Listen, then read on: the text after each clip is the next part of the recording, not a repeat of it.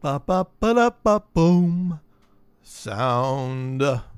Tony Duchesne here. Welcome to episode 127 of Drinks with Tony with my guest Andrew Nichols. Check out his new book, Comedy Writer: Craft Advice from a Veteran of Sitcoms, Sketch, Animation, Late Night, Print, and Stage. We chat a lot about his years on Johnny Carson, and Andrew tempts me with his dreamy eyes. March 6th at 6 p.m. Pacific Time is the free online creative writing workshop I teach at the Los Angeles Public Library. Set your calendar, and the info should be on lapl.org in the next week. Search for programs at the Los Feliz branch. One of the great things about pandemic life is you don't need to live in Los Feliz or even Los Angeles to take advantage of the free online creative writing workshop I teach every month. And now, the moment you've been waiting for, two members of the future folk band Naked Studs on Zoom. Hi, I'm Andrew Nichols, and you're listening to Drinks with Tony. Get on the Drinks with Tony show. Yeah. You're listening to Drinks with Tony. I'm your host, Tony Duchesne. Today on the show, we have Andrew Nichols. He's the author of Comedy Writer, a guide to creating comedy for print, TV, and stage. He's written for stand-up comics, radio, stage, cartoonist, industrial shows, humor websites, film, and TV. His partner, Daryl Vickers, have created sitcoms for Dabney Coleman, Bronson Pinchot, oh, you have to correct me on that, Faye Dunaway, Terry Garr, Robert Townsend, and others. They were head writers on NBC's Tonight Show starring Johnny Carson. They have staffed over 100 TV series and pilots and written 400 cartoon episodes, including Jimmy Neutron, Boy Genius, and Fairly Odd Parents. The team has sold 80 pilot scripts, of which 35 have been produced, 20 have gone on to series, and the host of this show needs to start working on his tongue twister exercises because obviously that was a jumble, and I should have done that better. Andrew, how are you? I am so good. I'm better, obviously, than Bronson Pinchot of Perfect Strangers, although I suppose his name was more often seen on the credits than actually heard back when he was writing High. Oh, okay. How was it working with him? Which one was he? Because this is where I'm at with it. He was bulky. He was bulky. Okay. The crazy foreign relative of Cousin Lowry. Yeah. Bronson had been spotted, I guess, in Beverly Hills Cop originally, where he had a short bit as an art gallery operator that bowled everybody over, and he got a series. And then Perfect Strangers ran for about 8 years, I think, and we got him the September of the year that series ended. So he had a CBS on-air commitment. Oh, okay. And we ruined him. Did you? Or did he ruin himself? No, he was some really responsibility, good. Mr. He was a total pro. Anything you gave him, he could do, which was astounding. You get one of those people who, I told the story, I think, in the book, where we actually had a show that ran 23 seconds short, which is not common in sitcom. But we had a child in the show, and we had gone over the number of hours we could work a child under California labor law. And the show was very strictly timed, and we were 23 seconds short for the show. And Bronson came to us and said, how much do you need? And we said, we need 27 seconds. He said, give me a second. There had been an earlier bit with a gag about him keeping his underwear in the fridge so that he could really wake up in the morning. So he goes off and he says, yell roll. And the director said, okay, action. He walks in singing the aria from Nessun Dorma, reaches into the fridge, takes out a pair of underwear that he had put there, walks over to the toaster and waits, still singing. The toaster pops up and his socks fly out and he catches them as the aria ends. And we look at our watches, 23 seconds. So that is a professional. And then he said, you want another one for a safety? And he did it again, exactly the same for 23 seconds. Yeah. People don't realize, like this, like bulky, his character and stuff, it could be construed as like, oh, he's the buffoon, and there'll be like an expectation that he's kind of goofy all the time, but they don't realize that the art of what they have been working on, the precision of timing for years and years to get to that point where he can just have, we need 23 seconds filled, and he can do it, and he's on point, and he remembers every step, every move. And probably, doing nearly a decade of television, which is so is such a journeyman job. You're so tied to box rundowns and exact timings. I mean, people don't realize it, but every scene you see in the sitcom, someone has walked from the camera lens to the actor's nose at every point they stand in every scene and measured the distance for focus. There is no autofocus in TV, and that was for film and for tape and digital now. And so that's an enormous amount of professionalism and construction. They construct it like you'd build a tree fort that your kids are going to be in. Yeah. It blows my mind. I love actors, and I can never do it. I've tried, but man, they're in it for the passion. I kind of feel like just like writers, it's like we got the kind of the brutality of the nuts and bolts of the days ins and days outs of what we got to do. But in the end, I wouldn't give it up for anything. And writers get to hide. You get to hide when you need to. You can go out to the coffee shop after a pan and nobody looks at you and thinks, oh man, poor guy. Nobody knows who you are. Right. Unless you're one of the biggies. If you're Jonathan Franzen, probably, yeah. But you do get to, I've said several times that the writers are in many cases, especially in Punch Up. My partner and I did a lot of Punch Up on sitcoms in the 90s and the early 2000s. Where you can be like the roadies at a rock band. You can destroy the motel and the pool in Cincinnati, and the next night you're in Boston. Yeah. You come in, you punch up someone's show, you give them what you think are the best lines you can think of, and then you leave. Yeah. And then on Wednesday, you're on another show. Yeah, and you talk about that in the book. What is the and punching up means that you're coming in to like make a script better. Usually, if you're comedy guys, which Daryl and I have always been, you're coming in to make it funnier. There are people who do it and use the same term just to describe strengthening plot, maybe even cutting. But I think punch up, I like to think of it as just adding jokes or strengthening the jokes that are there, strengthening the characters. If you've got someone who is supposedly lazy, we'll put in better lazy jokes, keeping consistent with what they've created for the pilot, the movie, or the situations, but giving them choices. We sometimes give 4 or 5 choices for each line through a script. And you ask them, where is it not working? Although if it's a sitcom, they haven't taped it yet, and they don't know exactly where it's not working, but they know where they're not happy. We came in on a Michael Caine movie once, Peter Bogdanovich's Noises Off. And we went to Spielberg's little Amblin enclosure at Paramount, and no, it would have been Universal, and they just played us the movie and then said, it's not working. They had shot the play, but they changed the order around. And so Punch Up in that case involved, we said, you need more scenes. So they got Michael Caine, I think, for one night. They flew him in from London. They shot for one night. They had one interior remaining. They said they had people in lobby and a bellboy who could speak, or whatever they call those guys in the theater, the ushers who could speak, and locations. They said, we're shooting here and you can go out into the alley and you can sit on the curb. We have a bus lane. And so we wrote scenes for those locations, and they flew him over and shot overnight. And then he flew back, and that was that Punch Up. And those locations were all, there wasn't a company move. They were all right together. Right. Yeah. They didn't have to truck anything. But they just there was costume changes, I'm sure. He was mostly, as the director of the play, Michael was in his opening night or in case I get called on stage, director outfit. So I think it was all done in one outfit. Oh, okay, cool. Yeah. And then after shooting and like not being on set for a while and realizing you have a callback to do reshoots, there's hair and makeup continuity, right? They have to come in and go, all right, you need to look exactly like you looked 3 months ago. Let's do this. You weren't quite so gray then. What happened? Well, I saw the review of my last picture. Oh my God. Or even in COVID, it's like the weight I've gained in the last 3 months has just been atrocious. Really? I don't know what happened. I know what happened. I got really depressed, over the holidays. And then I'm just like, and then I kind of went in just total screw it mode. I don't need to get on a treadmill. I don't need to walk. I'm Superman. And then all of a sudden I'm like, Whoa, okay.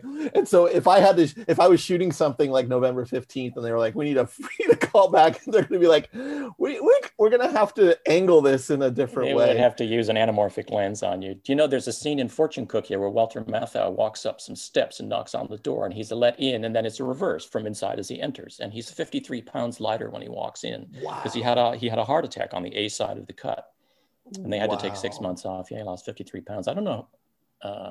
Yeah, it's the Fortune Cookie. I don't know how far into the movie it is, but that's the biggest change I know of. And I know in Billy Wilder's 1, 2, 3, Horst Buchholz broke his leg. They had told him to stay off motorcycles. You know, you're in the movie, we're shooting continuity. Yeah. And he broke his leg and they had to go down for ages. And it was the waiting was one of the things that persuaded Jimmy Cagney that he didn't want to do movies anymore. He says, this is just not a life. And as he wrapped that movie, he walked off. It was 1961, too. And he didn't come back until Ragtime. Was that nearly the 80s? Wow. Just being frustrated with sitting and waiting. A lot of sitting and waiting. Whereas writers don't have to do that. Well, you sit at your computer for untold hours. Yeah. The forms that I've worked in, which have been sitcom, a lot of animation, and late night, it's mostly hurry. Mm-hmm. Late night in particular, you're usually putting something on that night. Just Night Chair used to go up at 5:30, exactly as the sweep second hand went by. We never had a hold. And you were done by 6:30. And so you knew that whatever you were working on at 10 o'clock that morning, whatever monologue or sketch or lines for the guest host, that was it. That was going to be it tonight. No messing with it. What is the frenzy of that pacing like when you're working in a room like when you're working in a room that's for like Johnny Carson? That was the time because we started as term writers. Daryl and I, who've been working together now for 50 years, writing together since we were kids. We started as part of that turnstile writing, where it was, again, as irresponsible as being a roadie. The head writer would say, we're doing a piece about the fact that they're talking about replacing the American penny, and you write a bunch of jokes about getting rid of the penny. And at the end of the day, you go home. And maybe that night you turn on the TV while you're writing next day's monologue, and you find out if they used anything.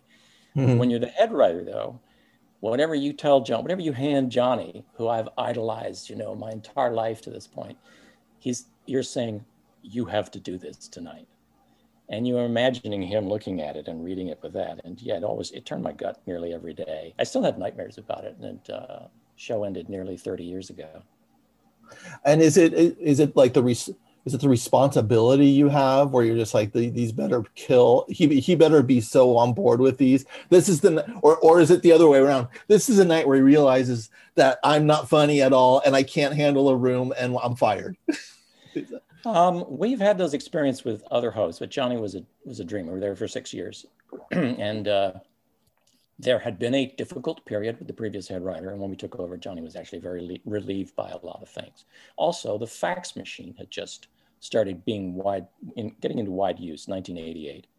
And so we suggested, when he took us down to his office one day and said he'd fired everybody else, we said, you don't have to keep getting the material on the day you're doing it. We can fax stuff to you in advance, not the monologue, but anything else you're going to do during the week. If you have a sketch, we can send it to you. If you don't like it, cross stuff out and we'll replace it. This is what we do. He was very pleased at that. And we started going out to his house, 5 writers, every Monday morning for orange juice and coffee and a chat, just to lay out the week and to talk about what was going on in the world and to get a better idea than you would from being terrified at your desk every day of what he was amused and upset and horrified by, where his antennae were pointing. And that helped to take a lot of the pressure off, the feeling that, he likes me, the mistaken impression that your boss likes you. And getting a little bit under the tent as he chatted about some restaurant. He said, don't ever go to this place, guys. The food would taste like this or that. And you think, do you want to can we do a spot on that? Yeah, why not? I'm going to force you guys to eat there first. And it did gradually get less harrowing. But we got a break after we took over as head writers in 88. we got a Christmas break of a week, and we're both Canadian. And Daryl and I both went home to our families in Canada. And both reported later that we were kind of hoping the airport would be snowed in and we wouldn't be able to return. I mean, it'd been so gut grinding every day to turn over basically this intricately carved sausage sculpture you've made and just wonder if the dogs are going to attack it.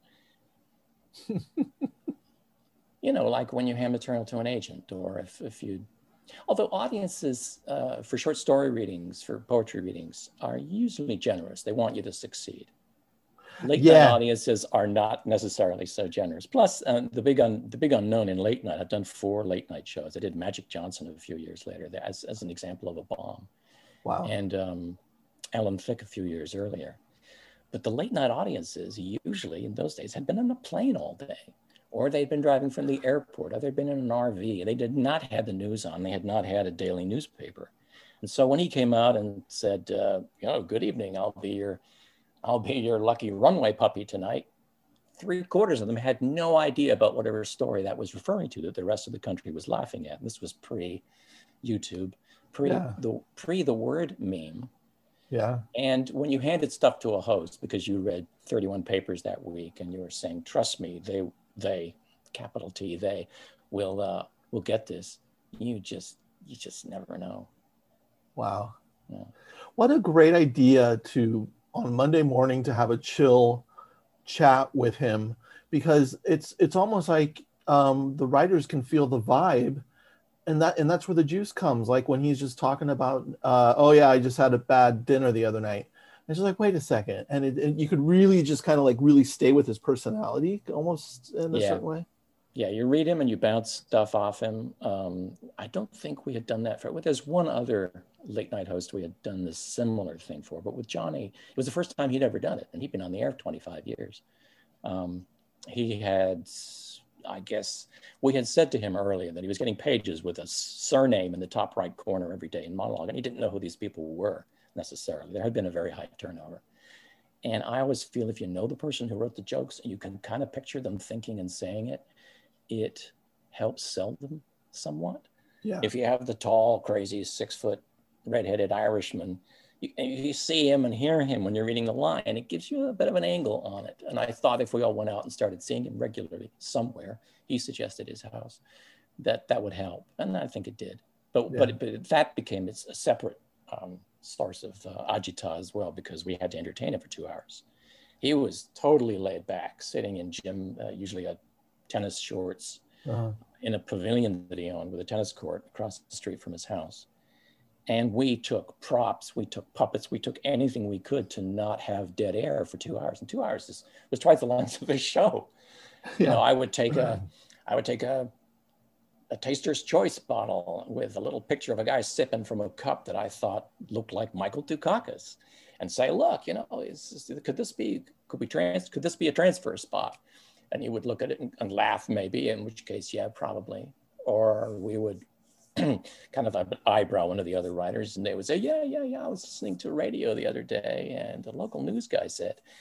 And you just try to see if you can get his eyebrows up, if you can get him to go, well, that's funny, or that's interesting, or we haven't done anything like that. A lot of times, though, I mean, we'd only been there for 4 years. He would say, oh, we did that in, 1969. Wow. You guys should look it up. It's the talking giraffe spot. And so we couldn't be familiar with that much of the show's history. We were 5 when it started. Right. And the idea that you have to put on your late night show for Johnny Carson every Monday morning just strikes me as hilarious. Oh, just like my audience. Oh yeah, Johnny Carson gets to do a show every night, but we have to do a Monday morning show for Johnny Carson. And we would meet beforehand. There was a little restaurant in Paradise Cove, about a 5-mile drive from his house, out on the coast in Malibu. And the writers would gather, and we're in our best shoes and our ugliest, least comfortable dress-up tie and shirt and stuff to go to his place. And we would order breakfast and coffee 2 hours before the meeting. And we would go around and say, okay, then you say this. And then if I say that, and then you pitch the thing, didn't you have a story once about the time you were writing for David Brenner? Well, tell that story. He'll love that. And we rehearsed. We rehearsed the 2-hour rehearsal for doing the show. Yeah. Because that was the best gig the best gig going. I think Johnny brought in 1/4 of all the advertising for money for NBC. And so, yeah, you could get one bad joke, man, and you could be out of there like a spit watermelon seed. You'd be gone. I love the idea of it because I was thinking, oh, you guys just show up and it's like let's no, you gotta go rehearse the show before you do the show for Carson before he does the show.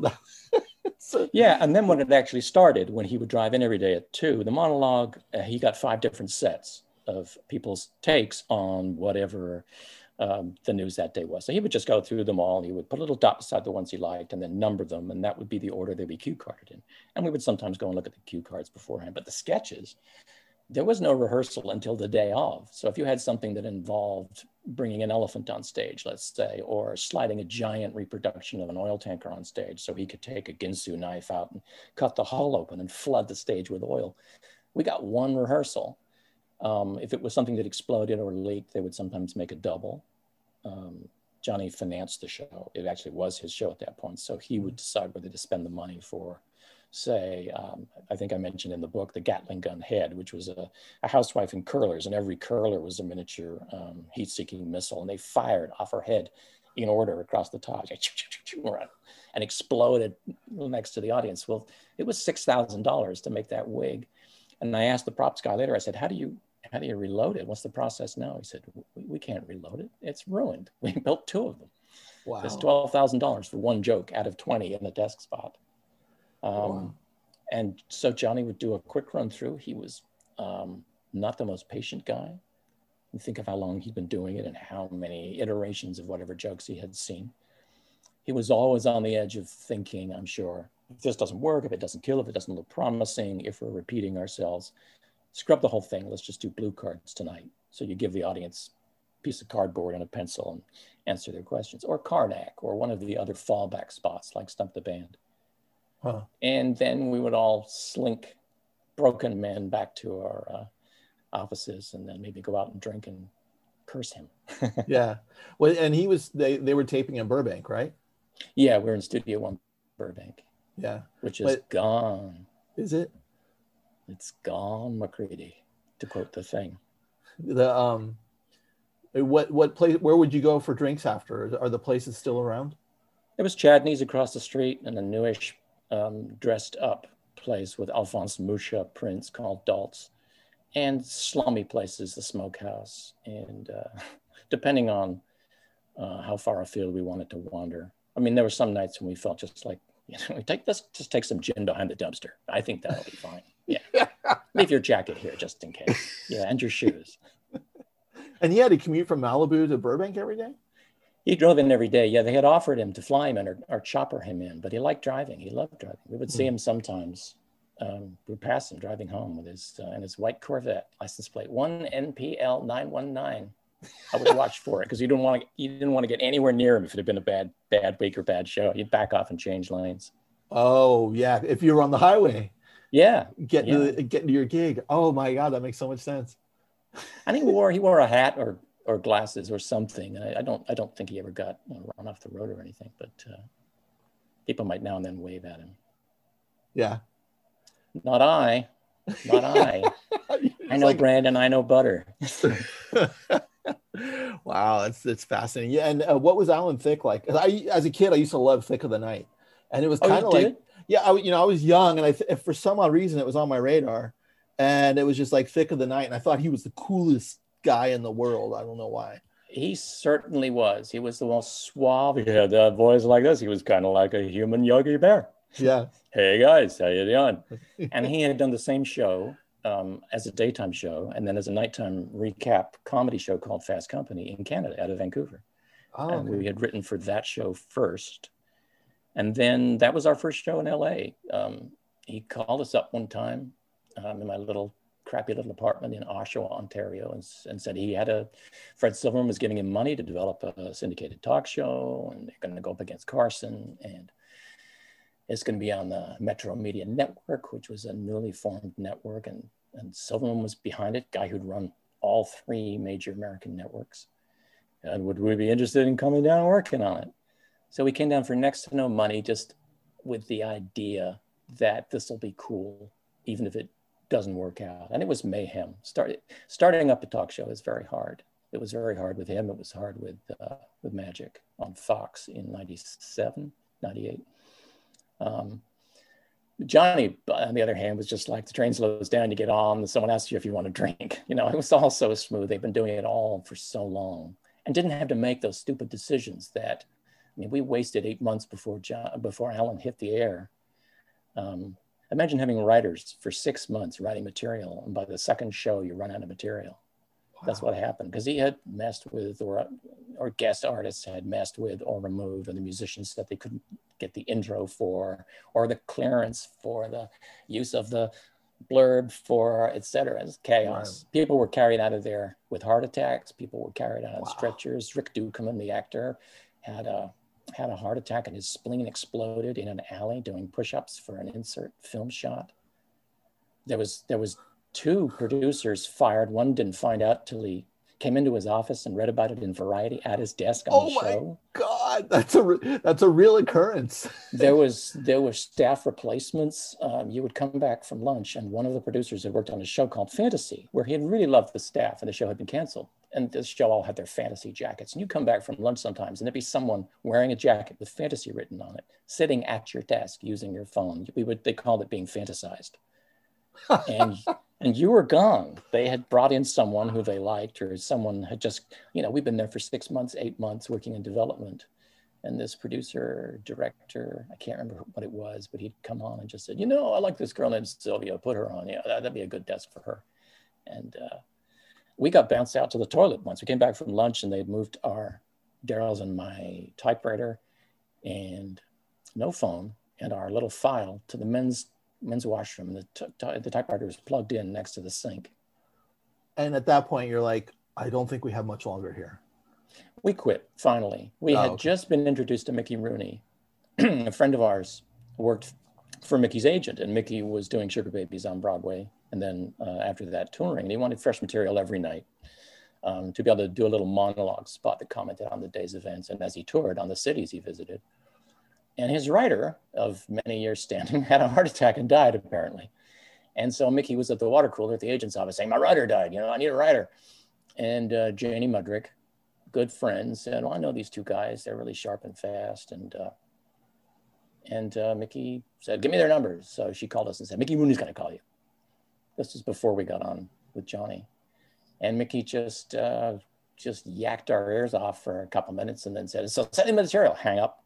So we did that we wrote for him for about 12 years. Wow.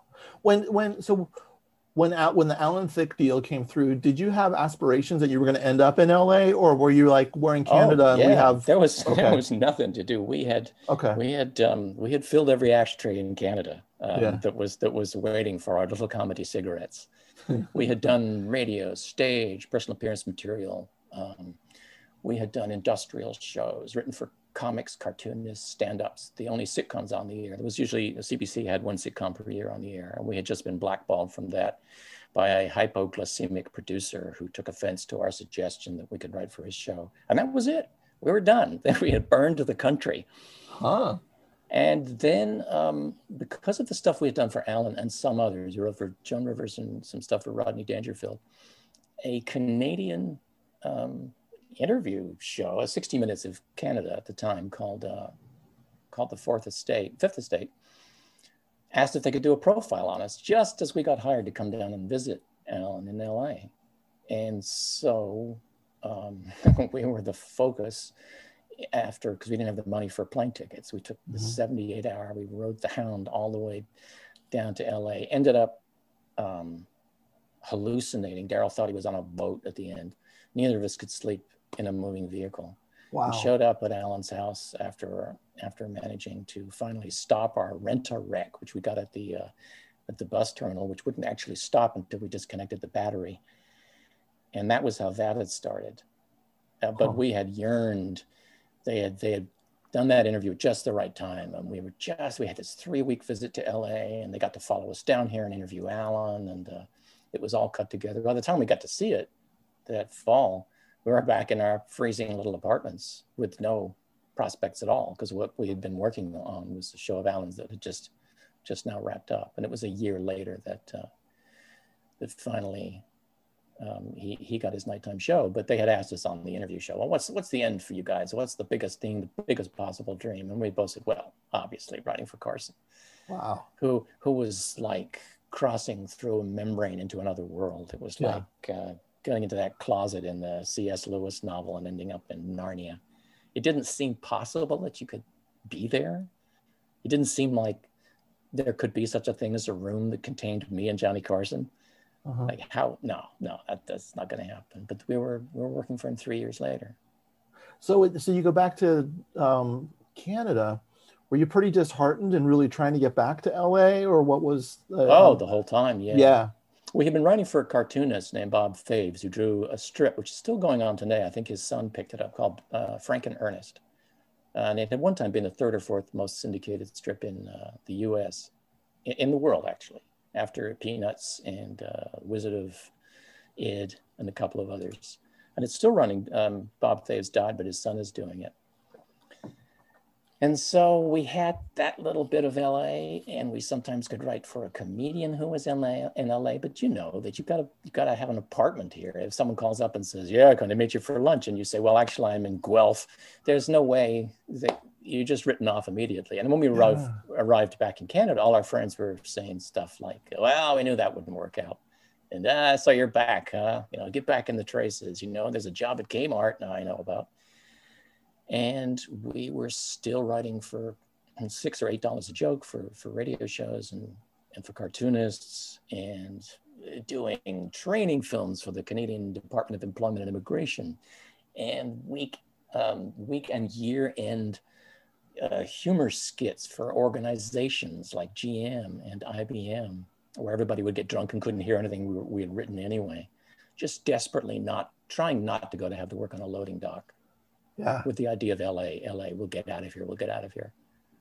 If you go to work on a loading dock, there's health benefits. The pay isn't that bad. It's almost like a golden handcuff where you're just like, well, now the decision to leave that is that the stakes seem higher, but if you stay hungry and you're still, you know. And Daryl said for many years when we were, because I went to college for a couple of years and we were writing stage plays and a little bit of TV while I was studying journalism. But he said one of his greatest fortunes was that he had no other talents. I think he did one day on a construction site and someone tipped a vat of tar on his leg and he ended up in the hospital. So he said, it's to my great advantage and fortune that I had no other talents, because if I did, I would have done anything rather than eat fish sticks 360 days in a row. There's a beauty to that too. And it's so wonderful that when you were the 3 years before you got on Carson, you were like, we want to be on Carson, and that just sounded like a pipe dream. And what is it when writing? We kept writing material and giving it to agents and other people, agents and managers, and saying, here, we think this is pretty good, and they would look at it and go, this isn't. This doesn't work. And it was the exact packet that eventually got us the job. Really, we didn't go through an agency. We didn't go through a manager. Nobody would take the material. So encouraging thought here for young aspiring writers. A friend of ours knew a guy who was the second assistant band leader on the Tonight Show, who said to him one night, they just let a couple of writers go over at the show. And Ted said, I know some guys. Would you read some material? And he said, sure. And he liked it, and he gave it to someone, and he gave it to someone, and he gave it to Johnny, and Johnny read it and hired us. Material that Writers and Artists Agency had turned down, that the manager who had tried to put us on, he was putting us on roasts, Dean Martin roasts, and Love Boat, and ABC's Funniest Joke I Ever Heard, and pickup work that was $100 or $200, or if you were lucky, $1,000. And he said, I hold this material to my ear. I don't hear the laugh. Well, Johnny loved it. And all these people later, when we had risen to head writer, would end up calling us sheepishly and asking if they could get tickets for Friday night for out-of-town guests. Oh, I don't know. I don't see anything open here. Yeah, it's so beautiful because there's like the gatekeepers, and sometimes we give too much reverence to the gatekeepers who can give our material to someone that we really want.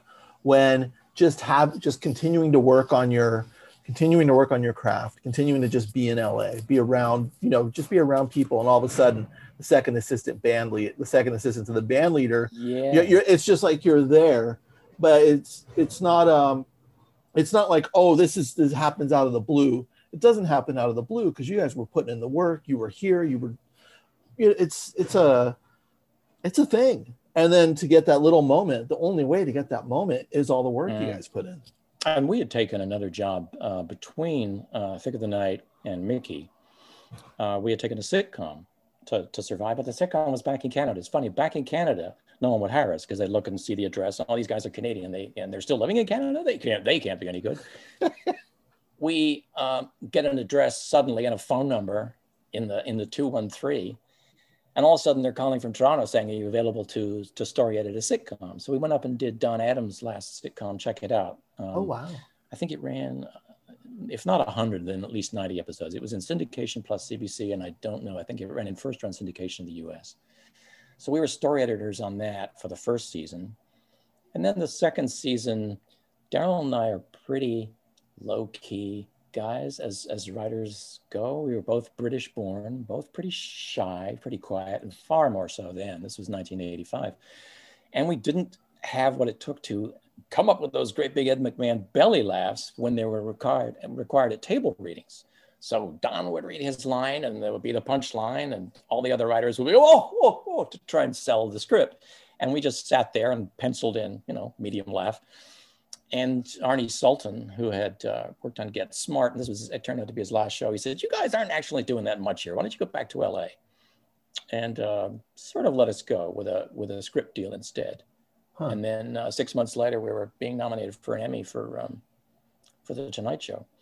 And Don Adams marched into Arnie's office with a copy of Variety, slapping it and said, so the guys you fire are now being nominated for Emmys, I see. Could you possibly fire a few more, then hire them back? But that was very nice. Yeah. How was Don Adams to work with? Was he fun? He was narcotized a lot of the time. He was making good salary, but his apartment that they put him in Toronto was right next to Greenwood Raceway, and he was the horse guy. He was one of those guys who you put him anywhere near a horse, and he'd be selling his shoes to bet on it within, even if the ground was cold. So I think he went through a lot of that, and then he took a lot of downers. And I don't know if this is generally known or not, but hey, he's dead. Yeah. He sometimes would come out and do the warm-up for the show. It was not in his contract, and there was a warm-up person assigned to that. But when he heard the laughter start, he just couldn't resist. And Don would come out and do a pretty good stand-up. He was pretty sharp. A great personality. We would get him to do Tennessee Tuxedo and other impressions of things he'd done, and get him to say, missed it by that much. And that's got to be, anyone who says it like that immediately knows Get Smart. Yeah. But he was not too happy to be up in the cold with only horses to bet on and no friends, I think. Yeah. Considering his career and how much stuff he'd done. And he was the highest paid person probably on television at that time in Canada. It was sending American stars north that got the Canadian agencies, the guilds, along with the agents of Canadian performers and writers, to insist on some sort of parity with whatever star they brought up there. So as they suddenly were luring talent north to come up to either Vancouver or Toronto, some lucky Canadian star would get equivalent. And it helped a lot of people. Yeah, that's cool. I was going to ask you a question. I totally forgot. Hey, you're the host. You should have a whole list of these questions. No, I just look in your dreamy eyes, and I just get lost. I'll close my dreamy eyes. I know they have been known to. The effect of them has been known to knock schoolgirls off their bicycles. Well, yeah, I don't know. I got lost in the Don Adams story there. What was it like when you found out you were getting an Emmy for? What was it like getting your first award? I mean, we never got an award. We got okay. Except for when the show won a special award in the last year, which was more of a you've been on for 30 years, you deserve something award. So I have a little plaque somewhere. But we were nominated 4 times, so we went to get some very, very nice food amidst some beautiful people. Yeah. 4 times. But we were usually up against Letterman and Saturday Night Live, which had these massive staffs, and we were up against the award shows. We lost to the Oscars one year. So it's a show that only had to do one show a year. Right. And we were doing multiples per week, and everybody knew. It's just, I can't complain. Cannot complain. Who needs the awards? When you're going to this is what I used to think. Oh my God, if I ever won an Emmy, I'd go there, I'd get the top shelf cocktails, I'd make sure to drink as much as possible. But now with a little bit of maturity, we'll say in quotes, it's like I don't think I would even have a drink, because I would want to stay really on target if we won, and plus I'm with my coworkers. Essentially, it's not a big blowout. And you know what I would say about award shows and the red carpet generally, and I think it maybe even extends to the whole idea of being on certain shows or hosting shows, is that what people are anticipating and seeing is glamour. And they sometimes think, I believe, that glamour is this shiny, warm red thing that if you're actually there, if you're on the carpet, that glamour mist must descend over you, and you must have this orgasmic, warm, powerful, potent, glowing feeling. Glamour is for those watching. There is no glamour experienced by the people on the carpet. You're hot and uncomfortable, your shoes hurt, you don't recognize that woman who's calling your name. There's an ex across there with his newer, younger girlfriend. You can't remember the lines you were going to say. Someone just told you that the person you mentioned in the killer joke you were going to do had a stroke last month, and your brain is dying. It's panic, panic, panic. Same as sitting on a talk show set with that wire going into your ear, and someone waving at the camera that's on, and someone else with the cue cards, someone else with the countdown to cue, someone else with the countdown cues for commercial, and a star sitting next to you who you have actually Googled naked pictures of. It's an extraordinarily sweaty, uncomfortable, high pressure thing. And to appear calm under those circumstances is to put out that glow, to give the audience the feeling that glamour is there, much the same way that you look at the rainbow and think, oh, if I walked there, I'd see the end of the rainbow. It's not there. Yeah. It's interesting to get it. I've always been intrigued. I've been intrigued by the interview because I just love interviewing. I just have a passion for it. And just when, back when I was younger, I really bought into the facade. It was just like, oh my God, they're just yucking it up with these stars. This must be great. But it's that the manufacturing of forced intimacy on the camera for segment, seems like it's pretty intense. Oh, wow. Yeah. Well, even if it's not on you to do anything really meaningful. Well, I didn't go on camera much at the Tonight Show. Darryl went on once or twice, I think. We did a spot called, remember when they used to have people on, they would set up 1 million dominoes and knock them down. You hit the first one and it's the next one, and they fall for 7 minutes, and then they spell out words, and then finally fireworks go off and the audience applauds. We pitched Johnny a spot one day. I said, what if we set up 500 or 1,000 Domino's Pizza delivery boys and knock them over? I said, we can't do it all in the studio, but you could have the first 7 in the studio. We'll dress up, get us some outfits, and we'll topple, go through the curtain, then cut to tape. And I bet we can put together so he loved the idea. And we had a guy, Richard Friley in Kentucky, who had a lot of chutzpah, and went to Domino's and said, how'd you like your logo to be on the Tonight Show? All you got to do is give us hundreds and hundreds of domino boxes and costumes. And they did. And he shot all over Asheville, Kentucky. He had lines of people going down to the edge of a river, and then the last guy shot across the river and hit someone who died on the other side and fell and started. He did an overhead shot in a gymnasium somewhere where the people fell, spelling out NBC. But to start it all, Johnny had to walk to center, and I didn't want to have anything to do with that because I just can't even stand in front of a television camera. But Darryl did, and he said walking through that curtain was the most terrifying thing. We've been on the show for 5 years. The most terrifying thing he ever experienced. He said, you walk out, the lights are in your face. There's this 500 people. Studio A was a big audience. He said, and I couldn't have. He said, if I'd had to deliver a line or speak or even swallow my spit, I couldn't have done it. Wow. It's so interesting because you've been writing comedy for so many years and you've written for stand-ups. That's what I was going to ask you is, have you ever tried stand-up? Did you ever get on stage? Why didn't you want to get on stage? Why was it writing? I would have early on had just said that I was shy and terrified and that I didn't want to that I didn't want to try it. I was scared. I would rather give jokes to other people who knew better, who'd been doing it for a few years and could take a pencil and go, you know, no audience is going to laugh at that. Oh, that's good. You know, they'll love this. It's like that other gag. I didn't have that experience. I wasn't willing to. I'd seen people. I'd written for first timers and open micers and seen them panicking terrifyingly, and didn't want to do that. Later on, I would say that I probably realized I didn't have the skill set. I didn't have a personality to build on. I didn't have what people like Stephen Wright say, or Rita Rudner had, that something innate that they knew exactly where the laugh was. They knew what to build on. Yeah. Patton Oswalt, you know, there's just a certain banty little energy, and I know I could write for any of these guys. You know, Mickey Rooney, he would say, I was coming out in drag, and I'm a woman, and her husband is long suffering, and we would just, got it exactly. Couldn't do that. What was one of the first jokes that you heard a stand-up deliver that was one of your jokes, and it killed the room? It was great. What was? Do you remember that? Oh man, I have a terrible memory for what works, and an unfortunate. Oh, do you have a better memory for what doesn't work? What bombed? Yeah. Oh, let's get a bomb example. Although this is not necessarily a bad joke, but it did bomb. We wrote for the Junos, which is the music awards in Canada, for Alan Thicke hosting. He came out of the Tux and he was the host for the live broadcast.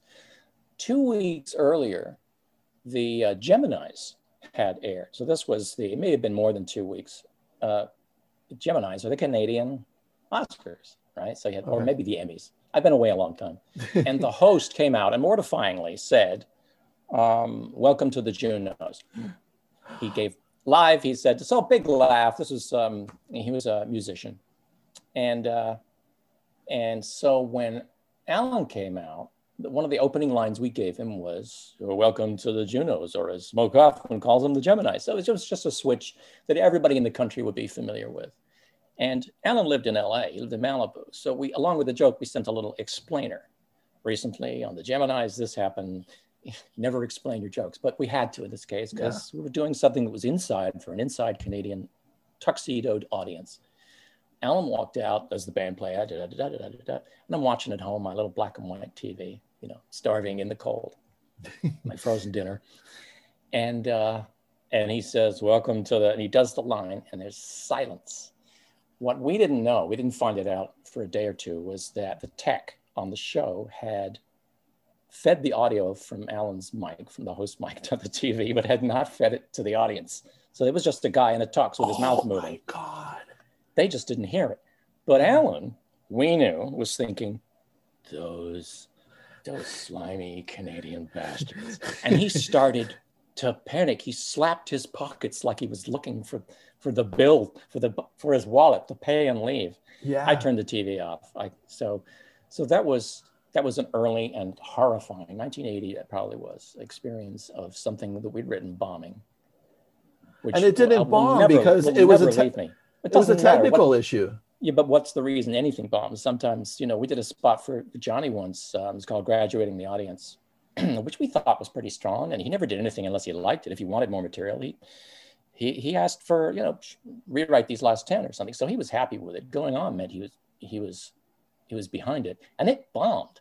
He came out behind a podium, and Ed said something like, it's graduation time around the country. Everybody's flinging their caps in the air, and you are no different. Tonight is the night you graduate as members of the Tonight Show audience. And here to graduate you is the Dean, Professor John Wilson Carson. So out he comes, and just silence and bomb and ugliness. And he ended up almost dragging the podium back through the curtain. So the next day, I take the call from him at 10 a.m.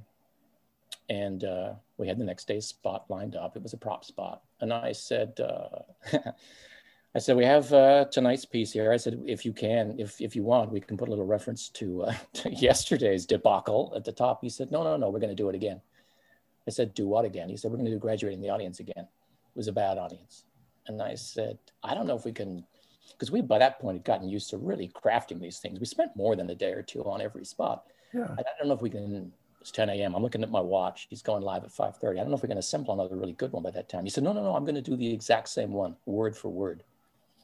And I said, so do you want a new intro for Ed? So last night, if you were watching, he said, nope, exactly as if this was Tuesday. And I'm going to show you how bad that audience was. because the audience, as I said, had been traveling. Wednesday night's audience hadn't seen Tuesday's show. Maybe they had in the hotel, but more likely they arrived jet lagged and crashed in a hotel somewhere. So he came out the next night. A lot of people must have thought they'd had a stroke because Ed did exactly the same setup. And Johnny, without a word of explanation or apology, did the same jokes in the same order. And it killed. Wow. And I was standing backstage at the cheese tray, and he walks off and just walks past me with a little waiter's nod, like, I told you. Wow, that's fantastic. So that's the difference that an audience can make, and he knew it. He knew it from the get-go. He knew it was a good bit. He really knew that it can go, and I love that he didn't reference it. It's no reference. We're going out there unapologetically doing it again because it's good. He was one of the bravest guys. Sometimes he would put private jokes in. He would say, you know what? He would put in something. There were 5 of us material writers at the end there, and he would say, I want to put in a reference here for because of Smith's acquaintanceship with such and such an Irish author, and we would go, sure, and he would do it, and there was the sound of maybe the band laughing and 5 of us backstage, but nothing else. Gary Shandling would do that too. Gary guest hosted a lot in '86. He would sometimes do stuff for the kids in the hall, as Jack Benny used to say. Did you get to write for Shandling too? Yeah. When the guest host came on, all the other writers on the show, so we come on, we're excited, we get new shoes, we go in, we're taking pictures of stuff, right? Just in case this doesn't last. And then we learn that every other writer on the show has earned such seniority over the years. They don't want to pay him anymore. So what they've given them is a vacation for any time Johnny's gone. So when the guest host comes in, it's just me and Daryl. Wow. And one other guy who had been told he was being let go in a few weeks anyway. And he wasn't going to do anything. And then he was gone. And so it was just me and Daryl for whomever. And we had Tony Danza, Bill Cosby. We had Shandling a lot. He became the semi-permanent until Leno took over, and Gary got It's Gary Shandling Show. And we would just write pages and pages of monologue because there was no sketches those nights. And Gary would, he'd come out, he'd start doing topical, and at the first bomb joke, he would go into his act. Oh, and wow. We'd take bets on how far he'd get into it. I mean, if it killed, he'd keep going. It was all carded, so he could read it all the way to the end. Did you see? In Newport, Rhode Island today. But if anything got less than a big guffaw, then he would, I was driving down Sunset last night. Yeah, he would go right into his material. I love that he went on to do Larry Sanders, and that whole behind the scenes thing that they did for HBO, the series. Yeah. That was so unique at the time and just so breakout and ballsy, it was really He approached Johnny's executive producer, Fred DeCordova, Fred, to play the part that Rip Torn played. And Fred said, Mr. Carson would probably have my testicles in a goodie bag by the time I got back to the office. So no, thank you, sir, for your kind offer. And he approached Johnny's nephew, Jeff Sotzing, and asked if he wanted to be a consultant. And Jeff, who was on the show as well, said, oh, no, thank you. Yeah, wow. It wasn't exactly an omerta about Johnny and these, but we knew that they were looking for inside stuff to help develop stories. Yeah. And that show without Rip Torn. Can you imagine? Oh, my God. Oh, my God. Those great lines. So many great lines and takes. Yeah. Yeah. So fantastic. Andrew, thank you so much for coming on the show. This has been great. Thank you so much for having me. And for plugging my book, Comedy Writer, available on Amazon.